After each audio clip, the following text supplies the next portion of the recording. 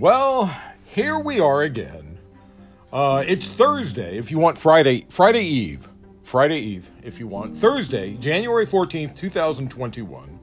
Thursday, January 14th, 2021. You did see the video that Trump put out. It's a few minutes long, yesterday. Calling on everybody to not cause violence, or he's suddenly backtracking. He's realizing that this impeachment is serious, and he's trying to save it. But honestly, you can't have a crime.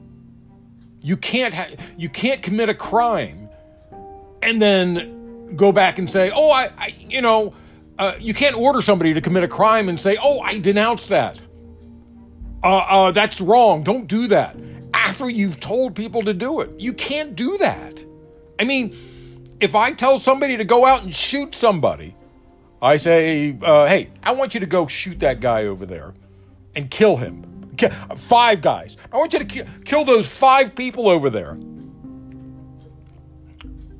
And then after it happens, I say, no. I denounce violence. That's wrong. You can't do that. Come on. This is ridiculous. But you saw it yesterday. You saw the video yesterday, I'm sure. As I was saying, Thursday, January 14th, 2021, PVTV, Political Views TV podcast. That's what you Google to find me. Tell your friends, say, Google Political Views TV podcast. This guy is being followed by the FBI. He's been visited by the FBI because because the FBI is stupid and they went to the wrong person. Apparently by the insurrection that happened on the 6th, they went to the wrong person. I would have been there defending the Capitol Police. Anyway, count down with me. It is 6 more days until Trump leaves office. 6 more days or less. I doubt if we're going to be able to get him out before 6 days, but there's always hope. There's always hope. He has the nuclear codes. We hope he doesn't use them against Iran or North Korea or China. Oh my God. Can you imagine what would happen? Or Russia. Well, he's not going to use it in Russia because, Putin's his buddy. After a strong speech by Steny Hoyer in the House, a bipartisan action voted to impeach Donald Trump for incitement of insurrection. 232 to 197, 10 Republicans voted to impeach Trump. 4 Republicans had no votes. The rest voted against it. Yes, a president can be impeached after he leaves office because, first, there's impeachment to remove him from office. But also there's the rule that impeaching him so he cannot hold high office in the future. It would also remove his Secret Service protection and his presidential pension, which he shouldn't be getting anyway, honestly. Most Republicans did not defend Trump's actions, but they attacked the impeachment. They also claimed that since he was on his way out of office, there was no need to do it. To which I say, so you robbed a bank and killed 5 people, but you've now given back the money and have your gun taken away. Cool, that means we don't need to convict you. Really, Republicans? Come on. You're going to play it that way? I mean, Republicans, they aren't known for being upfront about stuff, being honest about stuff. I mean, let's take the great example of Merrick Garland, who they said, 10 months before the election, we can't put him in a Supreme Court because there's an election coming up in 10 months. But 3 weeks, but after an election, it's okay to install somebody before someone takes office, before Biden took office. It's okay to install someone in the Supreme Court. Insane. They're never honest about anything. If it was the other way around, if this was a Democratic president who did this, They would be foaming at the damn mouth. Now it goes to the Senate for trial, and Mitch the Bitch McConnell has said he will not bring back the Senate just to begin the trial. Obviously, it's not important enough to rap someone on the wrist for treason. Insurrection is treason. You realize that. Now that I have your attention, let's make an attempt. Let's try and fix the world. In the past week, I submitted several intake forms to my congressman for investigations into the insurrection. Remember, I always talk about being an active voter. You got to be an active voter. If they don't know you at your congressman's office, you're not being an active voter. Apparently, other congressmen are already on stuff that I've been requesting. Representative Mickey Sherrill, her name is actually Rebecca Michelle Sherrill, but apparently she goes by Mickey. New Jersey, I think she's like the, like the 11th district or something? Something like that, I don't know. Yesterday, she led House Democrats in demanding a probe of GOP lawmakers' actions, accusing those unnamed pro-Trump Republican colleagues of giving reconnaissance tours to some of the right-wing rioters who took part in the insurrection. Remember, I talked about this yesterday, and then they came up with it. I guess they were coming up with it at the same time I was talking about it, I'm sure. In my request, I asked for Congress to investigate correspondence between congresspersons, senators, congresspersons and senators, and visitors to the Capitol to see if there was any mention of plans for the insurrection. I believe we should investigate names on all visitor lists for the last 30 days before the insurrection and see if anyone showed up for the Capitol attack. I think that would be prudent, to be perfectly honest. That would prove that they planned it ahead of time, which makes it a worse crime, of course. You know, just like murder. You shoot someone out of passion, or did you plan it? First degree murder. First degree insurrection, I guess you would call it. This is huge news. The Washington Post reported Ali Alexander, the organizer behind the Stop the Steal movement, said 3 Republican congressmen helped him plan the rally preceding the armed insurrection at the Capitol. Alexander said Representatives Andy Biggs, Mo Brooks, and Paul Gosar helped him plan the event that occurred as Congress was getting ready to certify the electoral vote for President-elect Joe Biden. In a since-deleted Periscope video, Ali Alexander said, "We 4 schemed up of putting maximum pressure on Congress while they were voting." He added that the plan was to change the hearts and minds of Republicans who were in the body, hearing our loud roar from outside. A spokeswoman for Gosar, Representative Gosar, said, the congressman has no comment at this time. And Daniel Stefanski, spokesperson for Representative Andy Biggs, said that those claims were absolutely false, saying Congressman Biggs is not aware of hearing of or meeting Mr. Alexander at any point, let alone working with him to organize some part of a planned protest on January 6th. He did not have any contact with protesters or rioters, nor did he even encourage or foster the rally or protests on January 6th. We'll see about that. I would think he's not being truthful, but we'll see. An official statement from Mo Brooks' office said he did not know that the siege on the Capitol would occur after he spoke at the rally preceding it. Brooks said in a statement, further, I spoke very early in the political rally. There was music, there was my speech, there was more music, then there was some members of speakers. Then a couple hours or so later, President Trump began speaking. I asked this question: if my remarks were as inspirational as the socialist Democrats and their fake news media allies want the public to believe, why didn't the Trump rally participants, after my remarks, immediately get up and storm the Capitol? Doesn't matter. Guards at Auschwitz were also criminals. Yesterday, House Speaker Nancy Pelosi said the chamber is adopting new rules charging members fines for refusing to go through the metal detectors in the U.S. Capitol or refusing to comply with security. News release for the Speaker's office said the fines, $5,000 for the first-time offense and $10,000 for a second one, will go into effect when the House returns to session January 21st. $5,000, that's a lot of money, even for somebody making, I think they start at $172,000, something like that. So that's still a lot of money for someone that makes that much money. Several Republicans refused to comply with the procedure this week, while others complained to Capitol Security and House Democrats that the security measures were instituted without adequate notice or consultation. Why do we need to consult with you? They're in charge. They decide. And that's what you would say. Anyway.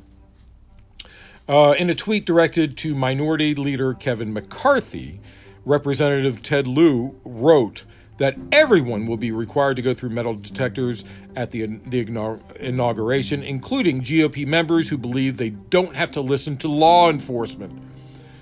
And, as far as I'm concerned, they should, because we have yet to investigate their roles in the insurrection. Why should we allow them in with guns if they could have been conspiring with insurrectionists? We don't know that yet. House Democrats also imposed a new rule Tuesday, fining members $500 for not wearing a mask on the House floor. Remember, we had several that got ill after the insurrection because they were locked down with Republicans that refused to wear masks. Excuse me. Yesterday, Airbnb announced it was canceling and blocking reservations in the Washington, D.C. area for next week during the inauguration. The company said the decision was made in response to various local, state, and federal officials asking people not to travel to Washington, D.C. According to the press release, guests impacted by the measures will be refunded, and hosts will be reimbursed at the company's expense. Well, it's nice of them, actually. I mean, they're refunding customers who booked places, and they're paying to Airbnb people the amount of money that they would have made. So that sounds fair. That's very fair. Airbnb said on Monday it was reviewing reservations in Washington, D.C. area. It also said it would warn all guests in the Washington region that it may bring legal action against them if they are members of hate groups or if they plan violent activities. Airbnb said, as we've learned through media or law enforcement sources, the names of individuals confirmed to have been responsible for the violent criminal activity at the United States Capitol on January 6th. We've investigated whether the named individuals have an account on Airbnb. Through this work, we have identified numerous individuals who are either associated with known hate groups or otherwise involved in the criminal activity at the Capitol building, and they have been banned from Airbnb's platform. Moving on.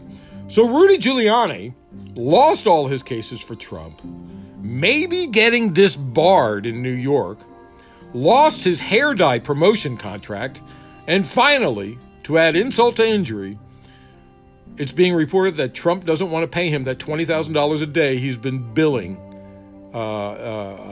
Trump. After all, he didn't win the election. He didn't steal the election. Trump's talking about stopping the steal. We did stop the steal. Did anyone here not expect this? I mean, Trump's business model is to get a contract and not pay the people, then go to court to settle for pennies on the dollar. That's what he's been doing all along. There's been lawsuit after lawsuit about doing this very thing. That's how he's done business for decades.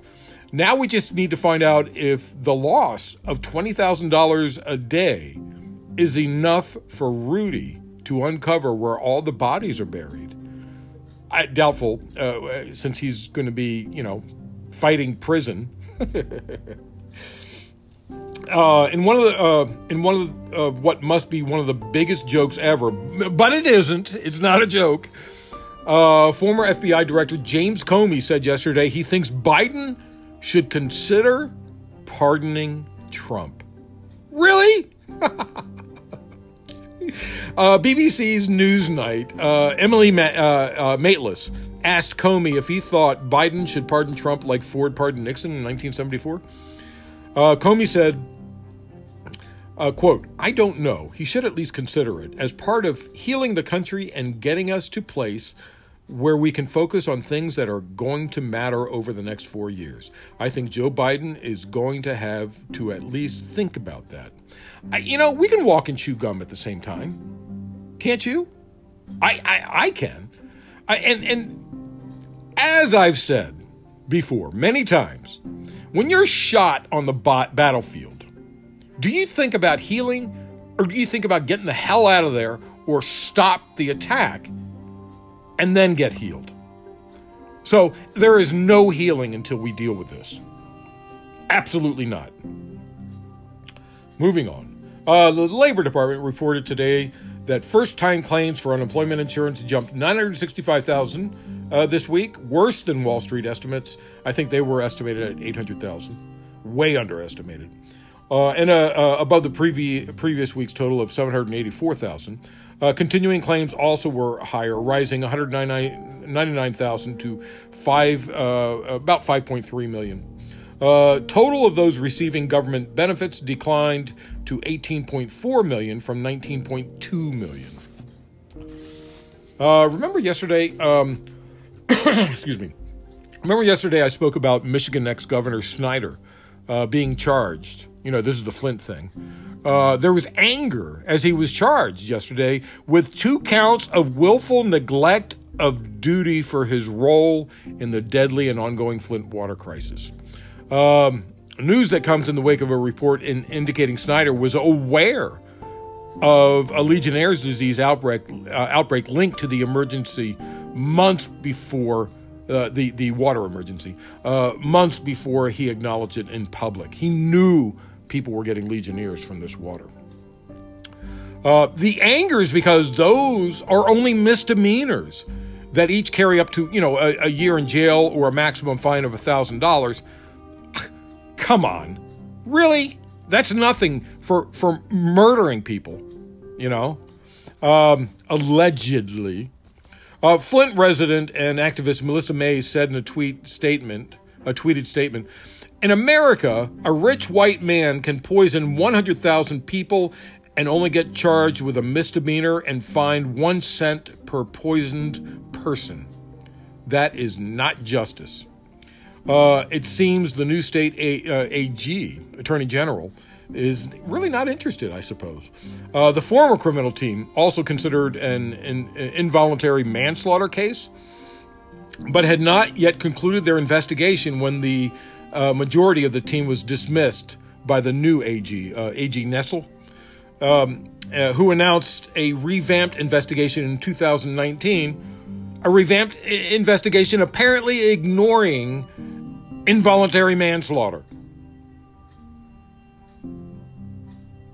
I'm actually surprised the current governor is allowing this, but apparently there must be some sort of dealings going on in the back. Moving on to other states, this is fascism and opportunism at its best, or at its worst.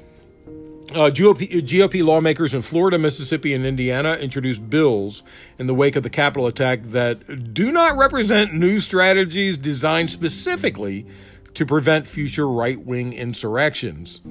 Instead, they draw from a set of policies that numerous state legislators introduced last summer in order to, appear tough on protests against police brutality.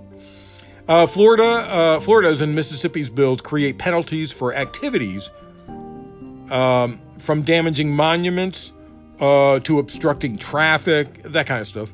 The bills include measures that could encourage harsh law enforcement responses to protests, as well as provisions meant to prevent local governments from reducing police funding. The narrower Indiana bill would broaden the definition of rioting, which the Florida bill did as well, and would criminalize camping at the Indiana state capitol. The Mississippi bill would also allow the state to strip unemployment benefits from anyone who pleads guilty to participating in disruptive protests. That's really anti-free speech. These bills are all attacks on free speech.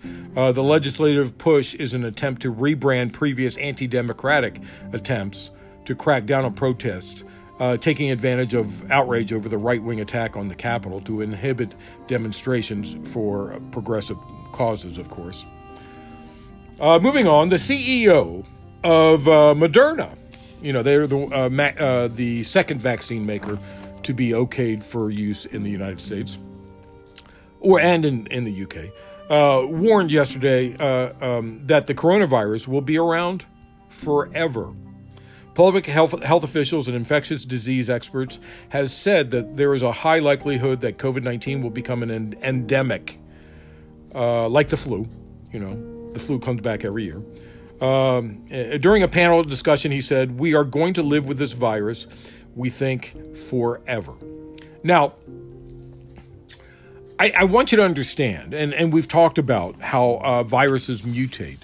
The weaker viruses win out over the more deadly viruses because viruses cannot pass if they're killing people or stopping or sickening them so much that they have to stay in bed. If they have to stay in bed, then that mutation will not kill people. It'll only sicken people. So in the future, the virus will mutate to a less severe strain because that helps the virus spread. The virus just wants to spread. I mean, it's not thinking, but that's how evolution happens. Moving on, more than 38,000 Americans have died of COVID-19 in the first 2 weeks of the new year. Another 92,000 are projected to die from the virus over the next 3 weeks. And that's according to the CDC. Currently, more than 130,300 people are hospitalized with the virus, according to data from the COVID Tracking Project. Hundreds of thousands of infections are added to the country's tally every single day, with the U.S. adding more than 3 million new reported infections since the start of January. All this means is that about 415,000 people will have died in the U.S. by Inauguration Day. Now, if you've been following along my stories and my discussion emails with the CDC, you know that 415,000 number is getting close to 600,000 now. Right? You remember my exclusive story about how the CDC fudged the numbers, and they're going to be updating them probably the end of this month when they finalized everything. Moving on. Pope Francis and former Pope Benedict have received the first dose of the coronavirus vaccine. That's what the Vatican said today, which I guess was probably yesterday, my time. Vatican spokesman Matteo Bruni said in a statement that he was able to confirm that within the vaccine program of the Vatican City State, to this date, the first dose of COVID-19 vaccine has been administered to Pope Francis and Pope Emeritus. By the way, did you know that Vatican City is its own country? It's the second smallest country in the world, but I think it's the second smallest. I seem to recall reading that. I could be wrong, but it's just a tiny little city, but it is its own country. It has its own, I guess, parliament, but it's a religious country, of course, obviously. In case you were curious, in case you didn't know, it's not just a city. Anyway, the statement did not say when the 84-year-old Pope Francis and the 93-year-old predecessor were inoculated. Vatican City began its vaccine program yesterday in a medical center set up inside its main auditorium hall, where the pontiff often holds his weekly audiences. Both men are at higher risk, of course, because of their age. In recent weeks, Francis has spoken several times on the subject of vaccines. And if you're a religious person and you're saying, oh, I'm not going to take the vaccine, let me just tell you what the Pope said. Over the weekend, he said people have an ethical duty to take the vaccine, and confirmed he was in line to receive once the Vatican's vaccine program got underway. That's what he said over the weekend. Home Alone star Macaulay Culkin. Everybody put your hands on your face. Ah! Home Alone star Macaulay Culkin has endorsed social media comments, and I go along with him, demanding Donald Trump's cameo in the film sequel be digitally removed and replaced with one of an older version of Culkin himself. In other words, they're saying, hey, let's replace Donald Trump with Macaulay Culkin now talking to Macaulay Culkin as a child. That would be kind of cool. That really would be kind of cool. In the scene, the character Kevin, isn't it Kevin? Isn't it Kevin? Is that his name? The character as Trump, where the lobby is, and Trump responds down the hall to the left, and then kind of looks at him funny. Hey, why is this kid in this rich hotel all by himself? You know, I guess that's the idea he was thinking. At the time, excuse me. At the time, Trump demanded to be in the movie if they used his hotel. So they said, okay. And they gave him that little scene. Culkin replied to a tweet that asked, petition to digitally replace Trump in Home Alone 2 with 40-year-old Macaulay Culkin. He responded with the single word, sold. So he's on board. Culkin then followed up by responding, bravo, to another tweet that contained a comic edit of Trump replaced by empty space. Anyway, hey, did you guys have a good day today? Are you going to have a good day? I hope so. So, thanks for listening. That's it. Thursday, January 14th, if you want, all Friday Eve, January 14th, 2021, PVTV, Political Views TV podcast. That's what you Google to find me, Political Views TV podcast. I really appreciate you coming to listen. Bring someone with you tomorrow if you can. Tell your friends about it. Say, this guy that does the news and views, the FBI visited him. He must be doing something right. That's what you got to tell them, and then they'll come. But remember, please remember, always remember, government profit is measured by the betterment of the people, and don't you ever forget it. Okay, you got that? Government profit is measured by the betterment of the people. This is Peter Lawrence reporting from Los Angeles.